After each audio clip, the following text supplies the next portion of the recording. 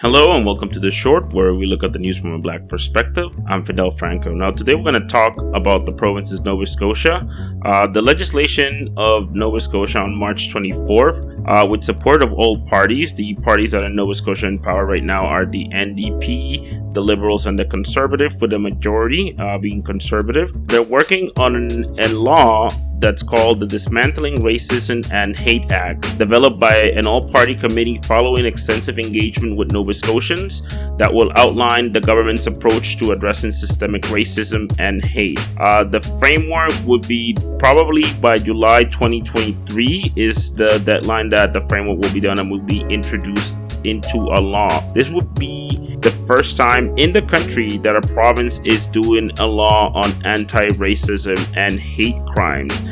If you don't know, it is not illegal to say racist remarks in Canada. There could be some laws that would protect you, such as harassment, but there is not an anti-racism law federally. Nova Scotia will be the first province to have a provincial law that will discuss this topic. Now, we'll be letting you know within the time what it consists. If you go to the Nova Scotia website, they will give you a very vague statement of what the law is. Doesn't really say what the consequences will be. And again, this will have to be discussed with a lot of organizations in Nova Scotia just to see how this law will be promoted. But congratulations to them. I think it's a step in the right direction. So we'll keep you up to date on this law and anything that it develops. In other news, there is a latest Heritage Minute commercial. If you don't know, the Heritage Minutes are pieces of history in Canada that they were shown on TV since the 80s, I would say, or the early 90s. Now, they are just releasing a new one that is the story of Chloe Cooley. Chloe Cooley was a slave in the 18th century in Niagara. Now, when she heard that there was, something that was going to liberate slavery in Canada, she started to rebel against her owner, Adam Brugman, by refusing to work temporarily and leaving the property without permission. Then she got dragged by two white men into the United States, where slavery was still legal.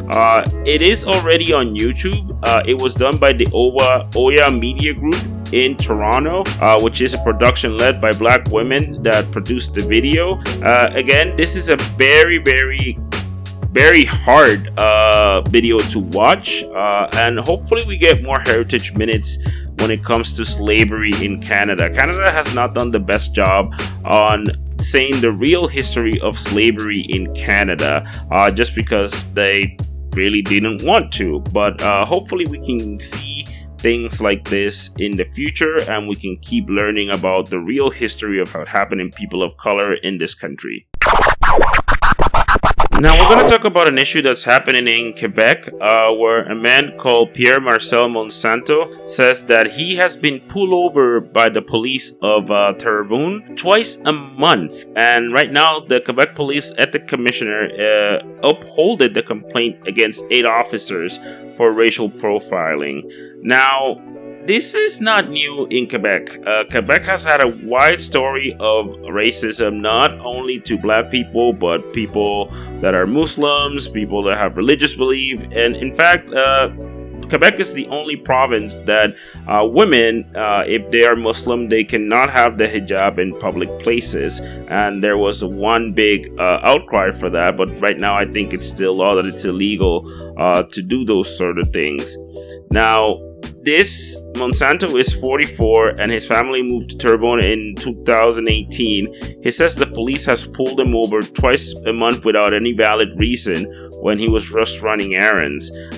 He stated, "Black drivers are under too much police surveillance for no valid reason and it's unacceptable." Monsanto is actually a tax expert and it's a highly educated man. Again, I do not know why black people get pulled over by the police so much in Quebec.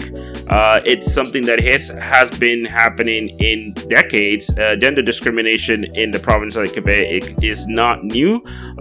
Depends on what the government is, especially when they're more pro Quebec, like Bloc Québécois, or the new government that is another Quebec government that is not federal. So we'll keep posting about this as much as we can, but we really are a little bit disappointed on a province that highly values diversity and arts and things like that. But when it comes to racism and discrimination, it really gets a bad rap because of how his system is implemented.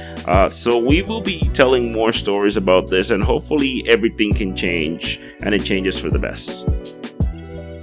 And now we're going to end up with some recommendations. CBC Docs on YouTube. You can watch a couple of documentaries. One of them that I really like was Being Black in Halifax, which is close to us since we're in the Maritimes. So check out those. There's also Being Black in Toronto.